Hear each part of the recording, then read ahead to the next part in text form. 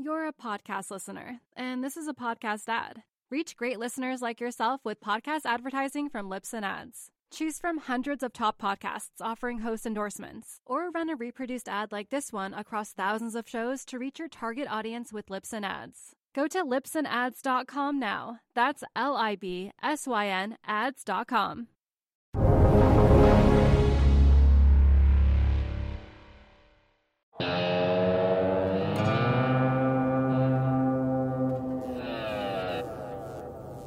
It's Tuesday, June 2nd, 2020, just after market close in New York. This is the Real Vision Daily Briefing. I'm Ash Bennington in New York, joined shortly by Ed Harrison near Washington, D.C. But first, Nick Correa with the broader context. Thanks, Ash. Today, I'll be discussing another pandemic that occurred in the past that hasn't been as widely discussed as the Spanish flu, the pandemic of 1957. The 1957 influenza pandemic, which was commonly referred to as the Asian flu, originated in the Guizhou province of China. The first cases in Guizhou were reported in late 56, early 57. This was a novel strain of the virus, its variant being H2N2, so humans did not have any previous encounters to it and therefore had minimal immunity. This virus on its own was lethal without the support of other bacterial co-invaders. It spread to other Asian countries such as Singapore, Taiwan, and India, as well as to the then British colony Hong Kong, a few months after it first started spreading in China. On April 17, 1957, the New York Times had reported that about 250,000 of the 2.5 million residents living in Hong Kong were receiving treatments for influenza. Global surveillance of influenza during this period wasn't as extensive as it is today, but 3 weeks after the outbreak in Hong Kong, a virus was recovered and shipped to the Walter Reed Army Institute for Research in Washington, D.C., so that scientists could study it. The virus eventually came to the United States in June 1957. It first peaked in October, affecting specifically children, pregnant women, and the elderly. The UK was already in the throes of the outbreak at this point, and the US had experienced a second peak in January and February 1958 that disproportionately affected the elderly. Death estimates ranged anywhere between 1 million to 4 million worldwide. In the US, between 70,000 and 116,000 people had died, and the US population was about half the size in the 50s, roughly 150 million to 180 million people, compared to what it is now, almost 330 million people. This occurred right before the recession in 1958, known as the Eisenhower recession. This recession was brief, it lasted for 8 months, and declines in income, employment, and production were moderate compared to other recessions. What's significant about this, though, was that it was the sharpest decline in the US economy between 1945 and 2009, as measured by the change in real GDP on a quarter-over-quarter basis. Unemployment started climbing upwards soon after the virus had peaked in the fall of 1957, topping off at 7.5% in the summer of 1958. And indices such as the S&P 500 and Dow Jones had also experienced sharp drops during this time. The S&P dropped roughly 20% between July and November 1957, and the Dow dropped 19% in the same period. Now, there doesn't appear to be any in-depth research that exists about a direct connection between the 1957 pandemic and this recessionary period. Today, during the COVID-19 pandemic, that connection is incredibly clear due to the harsh and swift nature of the worldwide response to the virus. However, there may be some correlation from the past that points to excess mortality having a noticeable impact on economic activity once excess mortality passes a certain threshold within a defined period of time. This would factor in regardless of how much activity has been restricted in the face of an event like a pandemic. And with that, I'll send it back to you, Ash. Welcome, Ed. Another difficult night in the country last night. It definitely was. And it is interesting that markets were relatively calm again today, just as they were yesterday. Yeah, I think one might say, and this is probably what we're going to cover today, it seems eerily calm relative to what happened last night in the country. And I think this is worth talking about. Yeah, we can go into that a little bit more later on in terms of how I'm seeing the longer term picture. But I definitely would like to hear what you're looking at in terms of things that are on our platform right now, interviews that we've done that you think are relevant to the market right now. Well, I actually just did earlier today a live interview with Lakshman Ashetan, who, of course, is the co-founder of the Economic Cycle Research Institute, the ECRI. And we talked about actually this very topic, Lakshman has a very sophisticated way of thinking about markets from a broader economic context. He basically looks at markets on the one hand from the structural perspective to the cyclical perspective, and then ultimately examines the impact of exogenous shocks on the endogenous system that's already formed. So effectively, you have all of these very long-term trends on the structural side. You have cyclicality with the business cycle, the inflation cycle, and a series of other cycles throughout the economy. And then in addition to that, you have a series of shocks that can be the trigger for recessions, but only in Lakshman's view, when you have a favorable cyclical environment that is ready to sort of be tipped over the edge of the cliff. Right. Yeah. And, it's interesting that you talked to him, because it's sort of an update. I spoke to him before, I think it was actually at the end of last year.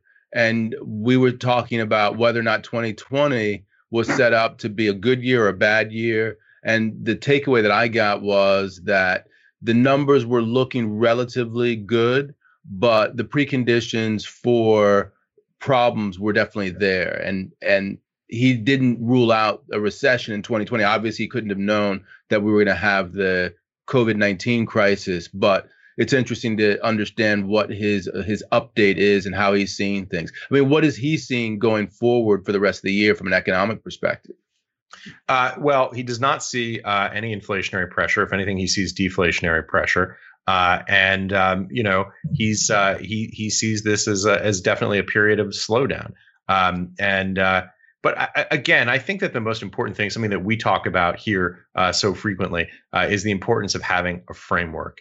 And I think that, what I just described, I think earlier, is probably, you could almost say, a meta framework. It's a way to think about the framework itself. And it's worth viewing, I think, from that perspective alone, in addition to what he has to say about the particular dynamics of this cycle.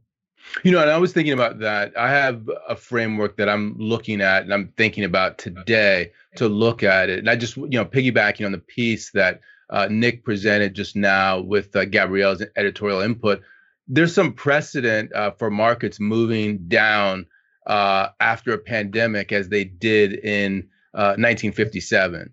But the 57 move, it wasn't sustained, nor was it necessarily the outgrowth of the Asian flu pandemic. Really, we had other sorts of economic factors that led to the recession that we had.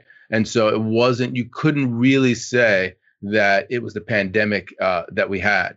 And then, but, to reiterate what we were saying yesterday, there's no historical precedent for protests or riots. This is what's on our mind right now, leading to sustained downturns in shares. For example, in 1968, the market ended the year up, despite the fact that protests that year were of an order of magnitude worse than they have been today. You think about the things that we were talking about, the Prague Spring, we're talking about bombings in various schools, arson, things of that nature. It was just a horrific year in terms of protests, even as compared to what we're seeing today.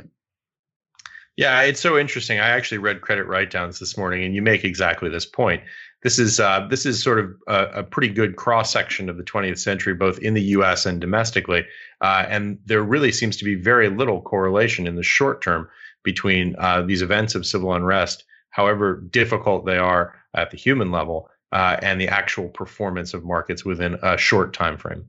So, I mean, when we're talking about the markets and how they're moving today and what's going on in terms of current events, I think in terms of what market impact you could have from protests, riotous behavior, Hong Kong's the closest precedent that I can come up with, and that's a comparatively small economy.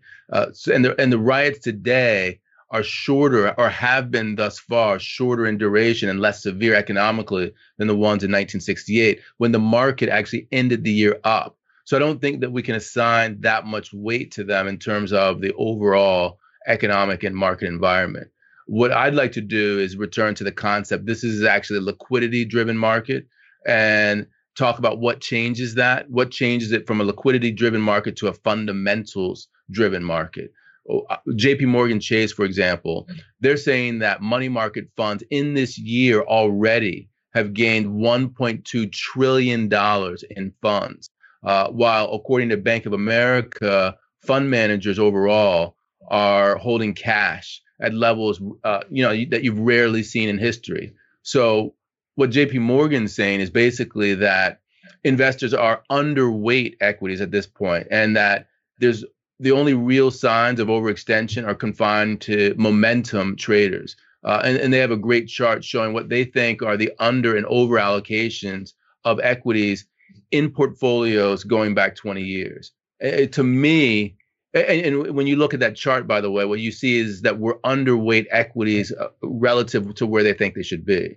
So to me, that speaks to liquidity continuing to support shares for the near term. It continues to show a liquidity-driven market. Yeah, a couple of thoughts. The JP Morgan charts are definitely worth looking at. It's almost like the short answer is when someone asks you, I don't understand, you follow these markets, how can they be going up when we have, a pandemic, a recession that's significant and sharp, and also significant civil unrest, police car passing by right now, as I say, civil unrest, as though to accent the point. And the short answer is it's cash and positioning, right? Those are the two factors that are predominating from that perspective. It reminds me of some of the work of Hari Krishnan, who's been on this platform a number of times, who's talked to specifically these points, and it's consistent with his, I guess you'd say, academic work and analysis of this. Yeah, and to the degree that the data continue to surprise the upside, we were talking about upside surprises yesterday. The bearishness of the market's actually going to help in that regard.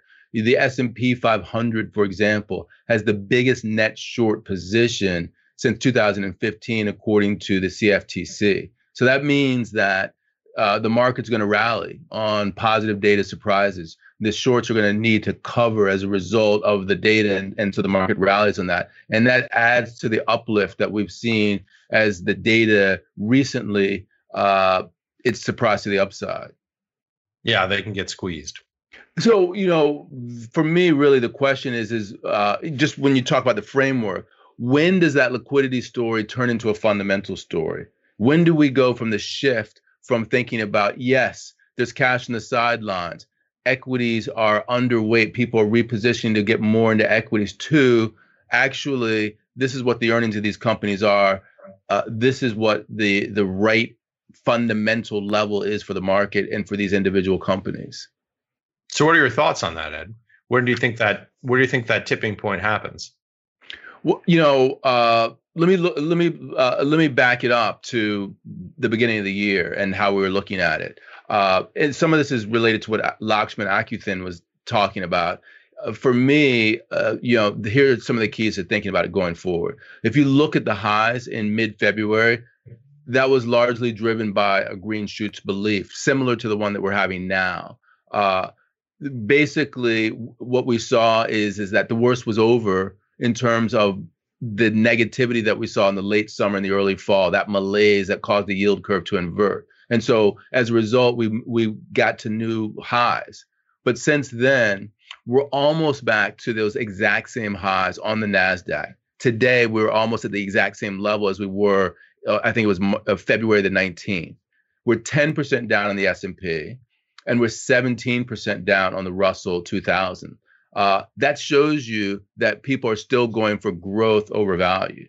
But it's more than that because of the narrow leadership. I think we may have mentioned this before. If this is something that comes from Gerard Minak, who's going to talk to Rao later on. But he saw that the FANG plus Microsoft, that's Facebook, Apple, it's Alphabet, it is Amazon, it's Netflix, that if you add them with Microsoft, they're outperforming the rest of the S&P, the other 494 stocks in the S&P, in much the same way that the S&P is outperforming the MSCI World Index. So that shows you that passive investment in a market cap weighted world is driving flows into the largest, the growthiest stocks. And those are the ones that are doing the best right now. So that's all about liquidity. That's where we are right now. And we know that in prior down cycles, the prior cyclical leaders, they weren't the first out of the gate on a cyclical basis. So all of that has the hallmarks of another leg down for me. So that's sort of, the setup for me right now in terms of thinking about it. And then you can go into, what moves you from the liquidity story into the fundamental story. Yeah, I'm really looking forward to that interview with Jared Minnick as well. He's always compelling, especially on equities. I should say we didn't, market's relatively flat today. We didn't actually quote the numbers coming in. Effectively, most U.S. equity markets up around 1%. The levels, 3080 on the S&P, up 0.82% on the day.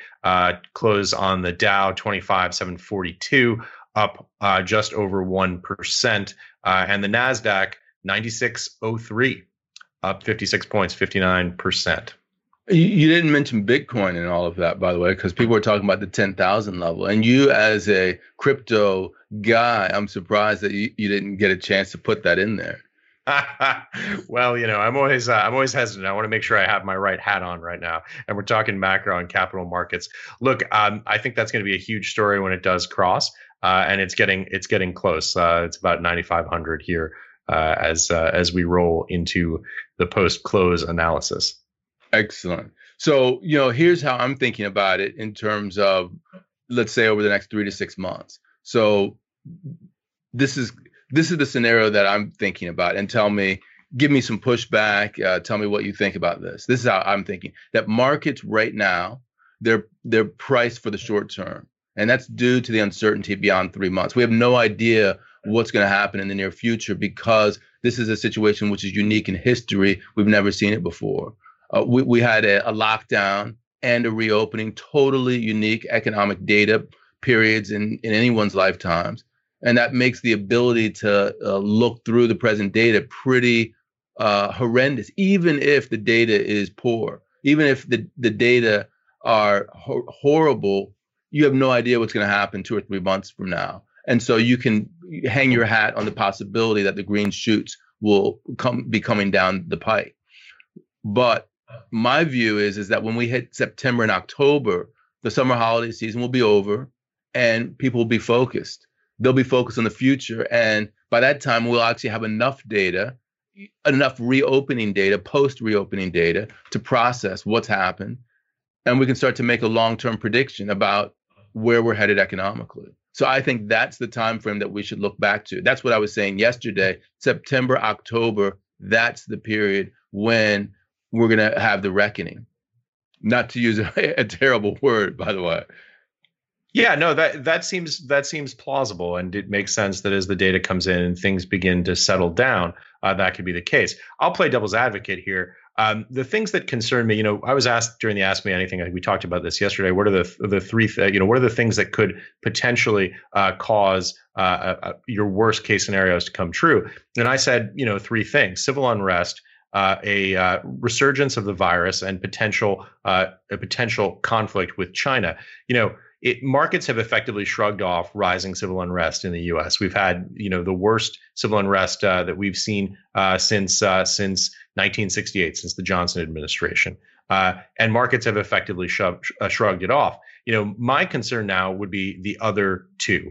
One of the things that you see when you watch the cable news networks is when you see protests that are large and peaceful, we all breathe a sigh of relief and go, well, this is wonderful. People are out expressing themselves, and they're not using violence. But hey, look, I want to put on my sort of pessimistic cap. You got a lot of people packed very close together, screaming and shouting and expressing themselves, which is a wonderful thing to do from a First Amendment perspective. But this is precisely the kind of scenario that looks like a super spreader event for a virus. That is something that we just haven't priced in. We haven't thought about. It's something that may be seasonal. And when we get into September and October and the weather begins to turn, especially here in the Northeast, where we've had so many of these problems with large protests, or I should say with civil unrest, that's definitely a risk. And then, the conflict with China, another thing that we just have not really priced in. Markets aren't looking at that right now. And I should say, if you wanted to broaden the scope of it, there are a lot of actors out there. We have disagreements within the United States. We're sorting these things out. Hopefully, we're going to come to a better outcome. But we have actors out there, state actors, who do not wish the United States of America well. And if you are a strategic enemy of the United States or a strategic rival of the United States, this is the prime time to test us, right? And so I would be concerned about what overseas actors might do. And so international conflict, also an issue. And, I think that all of those things are downside risks, those exogenous shocks that you were talking about that Lakshman puts into his model, where you look at the endogenous inputs. Even if you look at the endogenous inputs, I have a concern that we're looking at a check mark based recovery. There was a comment actually in terms of explain what that is. Basically, what it is that we go from 100% on the GDP level to a level of, say, 75%. And then we go up to a level of 85, 90%. And that's the snapback that we get initially. And that last 10% is really difficult to muster. And it happens over a very long period of time. That's where the check mark is. And I think that's the scenario that's not being priced in right now, even on an endogenous basis, without these exogenous shocks that you're talking about. I mean, right now, the yield curve is the steepest it's been since May 2017, from 5 to 30 years. That's a sign of bullishness right there. For the S&P, we're bumping up against the 76.4% retracement level. That's the next level up in the Fibonacci series that we always talk about. So my view is that the market's overestimated the ability of companies' earnings to weather the storm. And so that means we have a reckoning in September, October. Let's see how that prediction plays out. Yeah, it's a 73.96 now on the fib retracement, which we both watch closely. Yeah, I think that's absolutely right on the endogenous side. It's interesting. There's so many people calling this by different names. You have the check mark.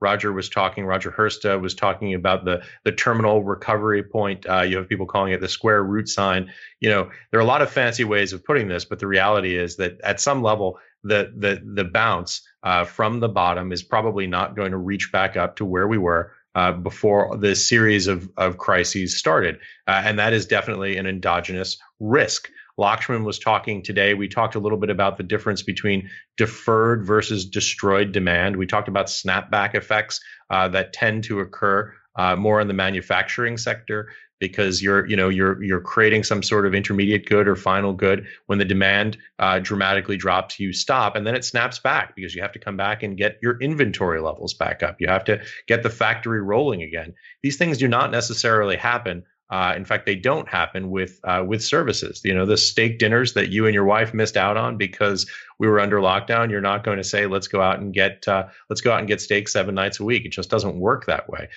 We increasingly, another topic we covered with Lakshman today, are in obviously an economy that's far more dominated by services than it ever was before. Those service type of demand requirements or demand parameters are definitely more in the destroyed than the deferred category.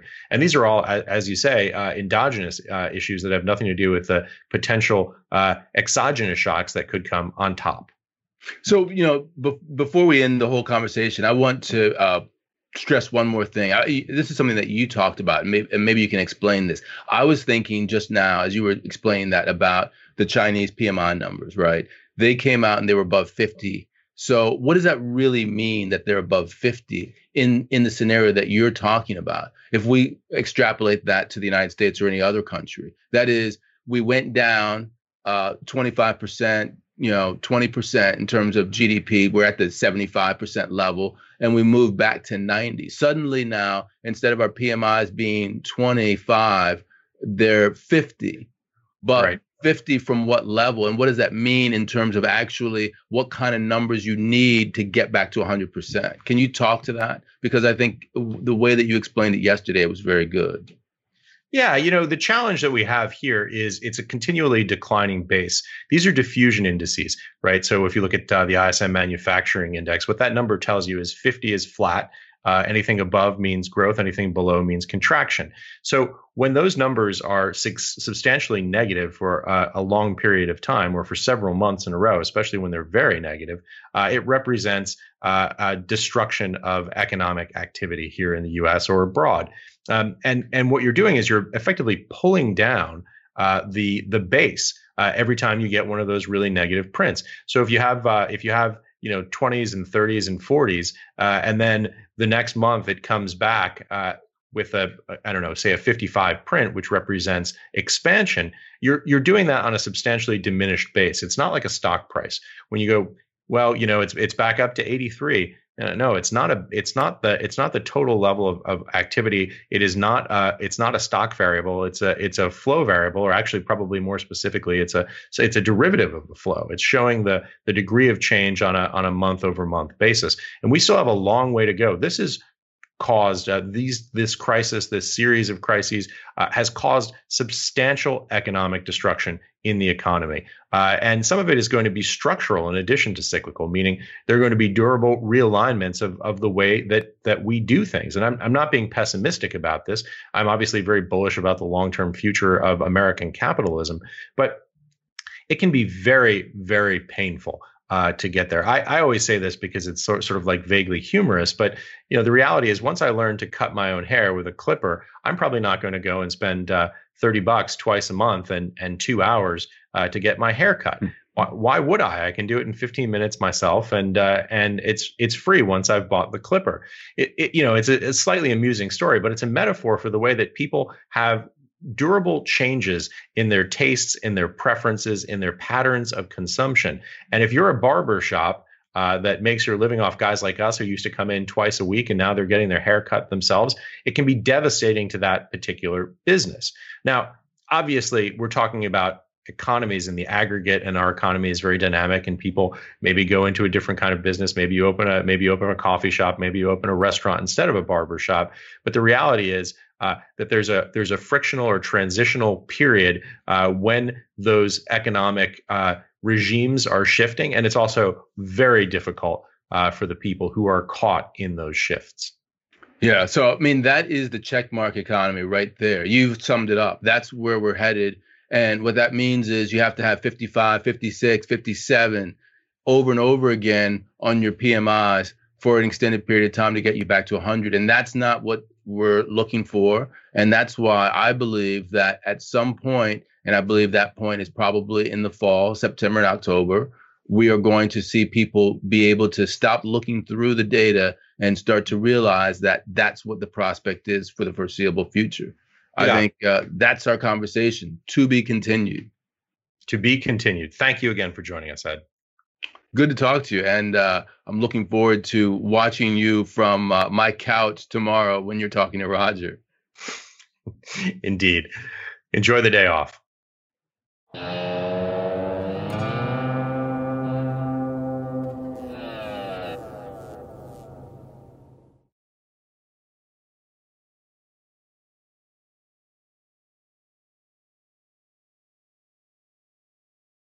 You're a podcast listener, and this is a podcast ad. Reach great listeners like yourself with podcast advertising from Libsyn Ads. Choose from hundreds of top podcasts offering host endorsements, or run a reproduced ad like this one across thousands of shows to reach your target audience with Libsyn Ads. Go to libsynads.com now. That's LIBSYN ads.com.